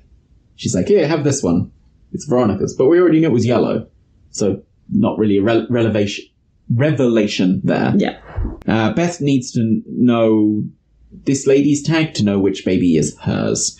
But at this point, she should just adopt all the babies. Yeah, why was that not the solution to begin with? Yes, I think this is... Yeah, here we go. Okay. Why didn't they all work together? ? If they all got out, then they could have the tag safely removed and know which baby was theirs. Yeah. This all could have been sorted with a conversation. Yeah. And I don't imagine these tags are particularly deep inside themselves, and I understand that they could probably travel. Yes. But, just get an X-ray. Yeah. You'll find it. Go to a hospital and get it, removed. It baffles me. The woman offers Beth a deal. If Beth takes her baby as well, then she'll give her her tag. Miss Shepherd had instructed her to kill the others in order to know which baby was hers. Now, if we're going with Battle Royale, this seems so unfair. This lady was given a full-on leg up on what was happening, how the mechanics work, and given instructions. I feel like she was probably, the favourite. But we don't know why. When we meet Miss Shepherd later, she's just like, well, I was betting on Susie. We don't know her name. We'll call her Susie. We were betting on Susie because she's strong woman. I don't know. But, when she failed, you were our next best or something like that. I don't know. Yeah. They're trying really hard at this point as well to make us feel sympathetic for this dying woman. Not working. Or it didn't on me anyway. I'm looking at it, I'm like, yeah, that's a hard deal you got there. Could have just talked to these other women. Yeah, could have just said something instead of murdering four other women. Four other women. 4 other women. Okay, we've got unnamed woman at the beginning. Unnamed Ellison, Ivy, and Veronica. Yeah. I was called her Victoria. Because they're so cut and paste. I got Beth's name. Yeah, because she's the main one. And that's it. And then the others. One of them's a doctor. No. The woman dies. Beth takes her tag, and I put good death face. That's my positive note for this actress. Because she died there, and her mouth was slightly agape, and her eyes sort of glazed over. And I went, good death face. Looks realistic. A+. Yeah, A+. Put in some effort. Didn't do the whole as your eyes slowly close. Yeah. Which is such a trope in movies, and I don't... Kind of expecting that, though. Yeah, this is true. Whoever is watching finishes crossing off the other women off their files and takes Beth's file and leaves. They take Beth's one specifically off the desk and leave. Beth heads to the baby room, only to discover the babies are gone. Oh, what? I'm so surprised. How did they get them out? They had the key. Yeah. Well, yeah, obviously they would have made a spare key or whatever like that. But, at no point... There's no other buildings in this area. There's just the abattoir building. So someone, drove over, picked up the babies, all in the... I mean, Ivy and... Well, they were all out for a period of time, hiding under a trough or... Oh, in true. the pit. It's the only time I can assume that they did it. They drove over and just nicked 6 babies and then drove off again. Okay. Beth heads to the baby room. Yeah, the babies are gone. She screams and cries at the loss of baby. The lights are suddenly turned off and she sees torches, but then she is quickly jumped. There is this one point in that scene where she just gives this look of complete and utter doneness. She's just so over it. And I'm like, oh, you're final girling it. She just has this look and she goes, oh. But unfortunately... yeah, you're the final girl. Unfortunately, she never reaches the level of, Samara Weaving in Ready or Not or anything like that. It never reaches that level, unfortunately. No. We see a van, followed by Marv and Hank, the only 2 people who live in the town of Montgomery, who unload the unconscious and chained Beth. We hear classical music again. Beth wakes chained to the floor. There's a woman who I assumed was Miss Shepherd, I am correct, who talks to the couple that we saw earlier. The couple is handed Beth's baby with a purple band. We hear the line, physically, she's one of the strongest we've ever had. And I was like, do you mean the baby or do you mean Beth? Or what? Yeah, I assumed they were talking about the baby the first time I saw that. I was like, really? She's been in the cold for a while. Yeah, you kind of just left her chained in a crib for a day or so. Yeah. Are they judging the fitness of the baby by how hard the mother fights? I was trying to figure out the logic of how this works. So they're trying to, the fittest baby will be the one that belonged to the strongest mother.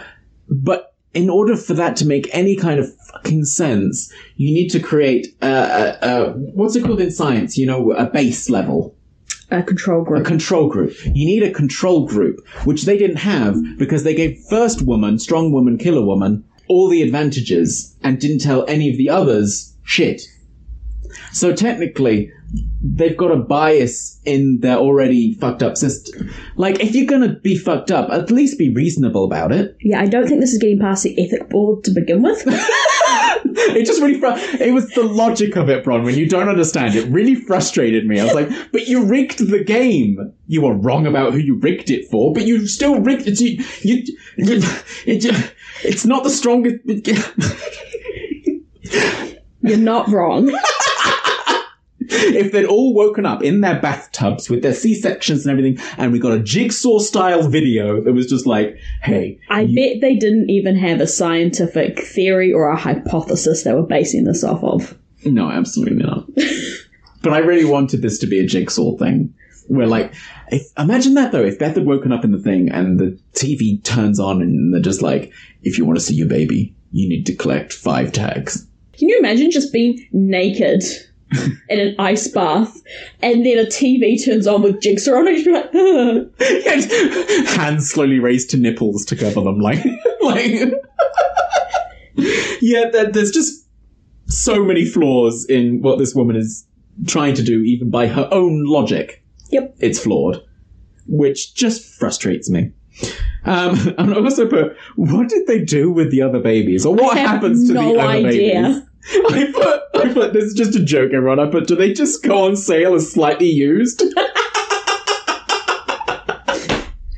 Like, it's not the strongest one, but, it's good enough. Do you think they make the potential parents fight it out to decide who gets the strongest one? Oh my god! It's actually a whole nother movie. That's a whole nother experiment, my god. Yeah. Miss Shepherd says that her clients choose from one of 6 babies by observing the mothers. Beth was a last-minute replacement, so it was just fucking coinkydink that she happened to stay at the mall. How long did they motel. keep these pregnant women, unconscious in a medical coma before they found Beth? Yeah. Like, it's finding 6 heavily pregnant women, taking them to the middle of buttfuck nowhere to play a game for your clients. This is a lot of very coincidental work. Yeah. Like, you need a lot of coincidences to make this make sense. Lady, you need to rethink your business plan. Yeah. Like, you need to streamline. It's high cost and, it can't be that high. And high effort as well. Yeah. Like, streamline it. Get, a factory of pregnant women coming through. So. Don't quit your day job, lady. Yeah. Beth was a last-minute replacement, but hooray, she won. She makes a point of saying that they pick good stock as well. Yeah. Which surely means that, because they mention, we pick successful women or something like that. Yeah, the doctors and lawyers and... She says that. Yeah. Veronica was a doctor. Yeah. Who was Ivy, Beth, other lady, killer lady, and, if they at some point given us some... They're trying to do the revelation thing again. Without any setup for it. If they'd been Beth is a very successful realtor or something like that, and, Alison is a, Beth doesn't have to have anything. She was the replacement. She was the replacement. If Alison was, a really well-known author or something like that, Veronica would go, hey, I know your books. You're Alison blah, blah, blah, blah, who wrote that famous series of novels, acclaimed novels or something like that. And then Ivy had something. Talk show host. Yeah. And Ivy as well. Ivy doesn't seem to fit either because she was a rape victim as well, which would go against the quote-unquote principles of this lady's whole deal. I just want to strangle this lady for not making the logic of her evil. I'm sorry, it's just me. It doesn't make sense. I was like, this is not a reveal because you haven't given us any information. It's not. We see the new adoptive father of Beth's baby holds a gun to Beth's head. The last instruction for the parents is to kill the mother before they take the baby. I did actually have a thought about that. I feel like, obviously this is all highly illegal. Oh, yeah. But mildly. The parents don't necessarily do anything illegal until that point. This is probably her leverage over them to make sure they don't tell anyone. Probably. Yeah, probably. They can hold it over them, and it's to make sure they're serious about it as well, I guess. Yeah. Like the final straw. I mean, you definitely get done for, coercion. Not coercion. What's the thing where you, work with someone to do something illegal? I can't remember what it's called. Bad life choices. Yeah, you definitely get done for bad life choices. Jesus Christ. Yeah, so the adoptive father holds a gun to Beth, and suddenly Duncan arrives with a double-barrel shotgun. Yep. And points it at the man. Duncan has mummy issues, and I respect this, because his mother is an ass. She really is. He keeps fake shooting as well, which is uncomfortable. It is. His entire character's uncomfortable. And he's only in 2 scenes. Yeah. And he just please stop. But he keeps going bang. And I'm please stop it. Please. Stop it. Shepard tells him to shoot Beth, but he hesitates. I don't know why he feels anything towards Beth, or does he just hate his mother that much? I completely understand if he hates his mother that much. Oh, she gave him candy. She gave him candy. Okay. And that's enough for him to shoot his it's the mother only instead. nice thing he's ever had in his life. I mean, that's the kind of vibe I got, was that he gets treated so poorly by his mother that the first person who shows him any sense of, decency and being nice, and he's compassion, yeah, and he's like, yeah, I'll pick you. I mean, fair, because mother's line is, shoot her, you stupid retard. Do as you're fucking told. Yeah. Great. Love it. A+ mothering. Yeah, exactly. You should definitely be in charge of letting other people become mothers. Exactly, right? The adoptive father turns to shoot Duncan... Sorry. The adoptive father turns and shoots Duncan, who in turn shoots him back. I imagine he just has the finger on the trigger. Probably, yeah. There's no gun safety. Because Duncan gets shot in the head. And that's generally 0 reaction time after being shot in the head. So I feel like the Duncan shooting was accidental, but it does work out conveniently well because it kills both the adoptive mum and the father as well. I love it just goes through the dad. Just Yeah. And maybe it's just got a really wide shot, but not wide enough to hit Beth. Well, is it a double barrel or a single barrel? I thought it was double barrel, but maybe you're right. Double barrels don't shoot both at the same time. They shoot one in the other. Oh, Mostly, okay. anyway, it's the ones I've used. But I mean, they do have a decent spread. Yeah, because it's pellets, so... Yeah. Yeah, but Beth doesn't get hit. Which is fine, I guess. Sure. Shepard escapes. Beth manages to get out of her chains. I don't know how she got out. I think She found a rock. Did she actually? No. Oh. I was like, did I just miss this? No, She just isn't in chains. She just isn't in chains anymore. Yeah. She's psychic! A prophetic dream, she knew. I assume she takes Duncan's keys, maybe, and maybe he has a key for I don't know. Maybe. We're making the logic for this movie because it didn't. Yeah. She explores the facility, finding the observation room that we'd seen a couple of times throughout the movie. She also takes Duncan's shotgun with her as well. Smart. Yeah. It must be a double barrel then. That's why it's got like an extra shot in or something. Otherwise, why would you take it? But it doesn't have an extra shot in it. Well, but it's got a double barrel and it's done one shot, there'd be a second. But it doesn't later. It doesn't? No, because she tries... We'll get to that in a second. She follows crying and finds her baby. As she cradles it, Shepard calls out to her from the other room, instead of just wandering over and just stabbing her. Or kneecapping her. Like, Shepard, you could have won this. Like, the arrogance level. Yeah. She comes over and she's like, you can't kill me. She holds Beth's file in her hand because she thought she looked familiar. She knows all about her. We learned that Beth was adopted through Shepard's program and her clinic. Beth doesn't believe her, so Shepard passes over the file. The nightmares weren't prophetic. They were about herself. Yep. I guess. Her subconscious trying to tell her that this is where you're from or whatever. Which is not any less weird and psychic ability indicating. It's not... if anything, it's slightly less interesting than if they'd just played off the prophetic thing. Yeah. If they'd just gone, oh, she can see the future, and then added that in somewhere. Now they're just like, oh, no, it was a memory from when she was baby. No. And you're like, okay, well, no, sure, whatever. Beth raises the gun, and... You know, Shepard says, I can still remember your mother, but she wasn't a killer.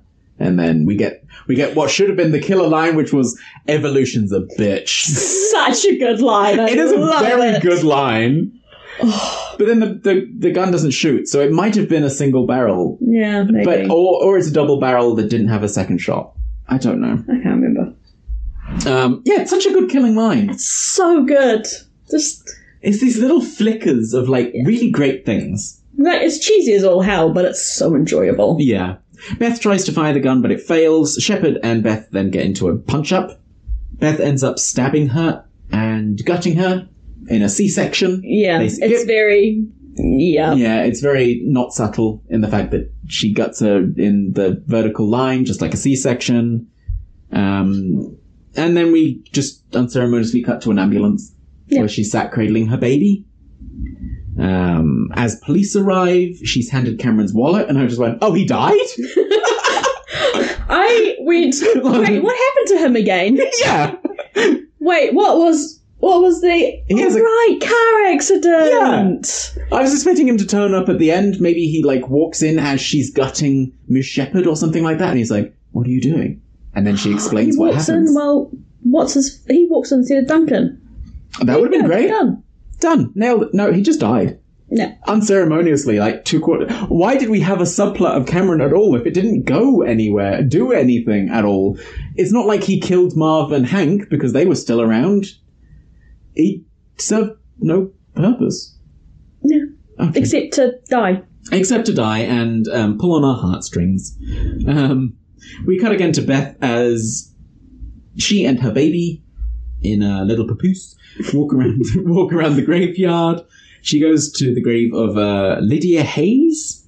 That's her mother. I was wondering. Yeah. I was like... Your mother, Lydia, didn't have... Yeah, she does name It's drop her birth mother, then. Yeah, her birth mother. Not her adopted mother. Okay. Where someone has left flowers. I love that she only has her baby.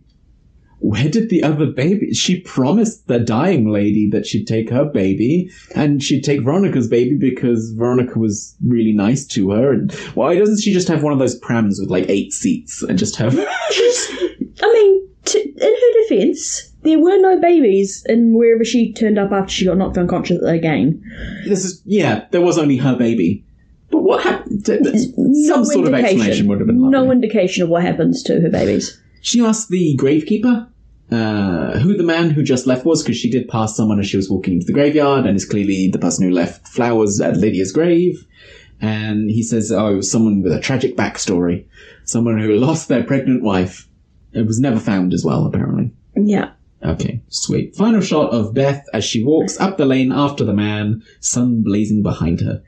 She asks the gravekeeper, where does he live? Oh, across town, and I'm going to go find him. And what, just knock on every single house? Yeah.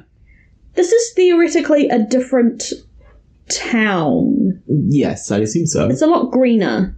Yeah, it has green. It's not desert. Yeah. Is she just going to knock around houses asking for Mr. Hayes? Yeah. Are you Mr. Hayes? I think I'm your daughter, but we can't DNA test it. We won't know for 6 years. We won't know for another 6 years because it's 1979 and DNA testing will not be invented for another 6 years.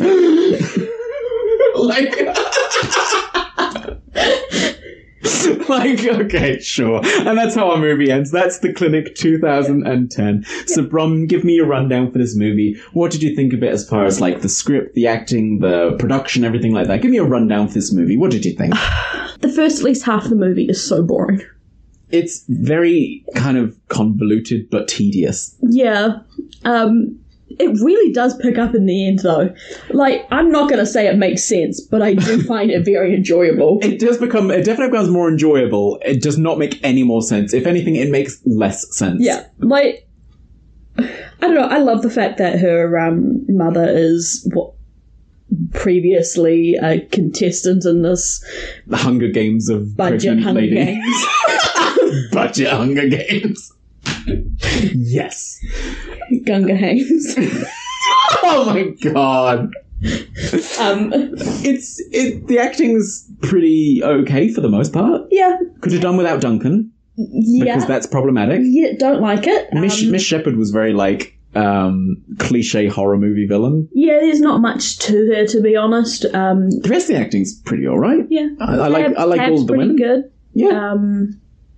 Cameron's alright. Production value looks low budget, but looks like they've done a pretty good job with what they've got. Yeah, It does... There's nothing to complain about on a technical level, really. No, and I feel like this movie's got a lot of potential. Like we said, it's got a lot of interesting ideas, and then it's just convoluting it, and also, it's trying to be smarter than it has the ability to be. Yes, and it's got so much of by the power of plot. Yeah. Instead of what actually makes sense. Yeah. It's so, very... yeah. There are no words.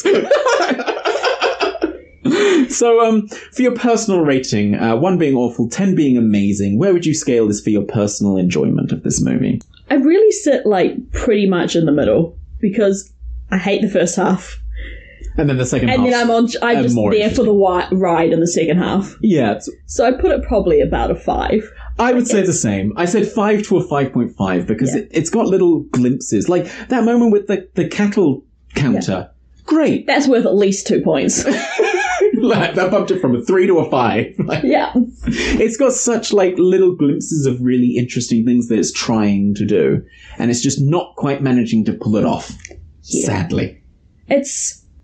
It feels like a group project where one person has a lot of really good ideas and they're able to get in half of them. And they're like, hey, can I do this? And the director goes, yeah, sure, why not? I don't see why not. Yeah. And you got just a couple of really, really good things, and then the rest of it is a bunch of people trying to decide on what to do, and they can only agree on the middle ground.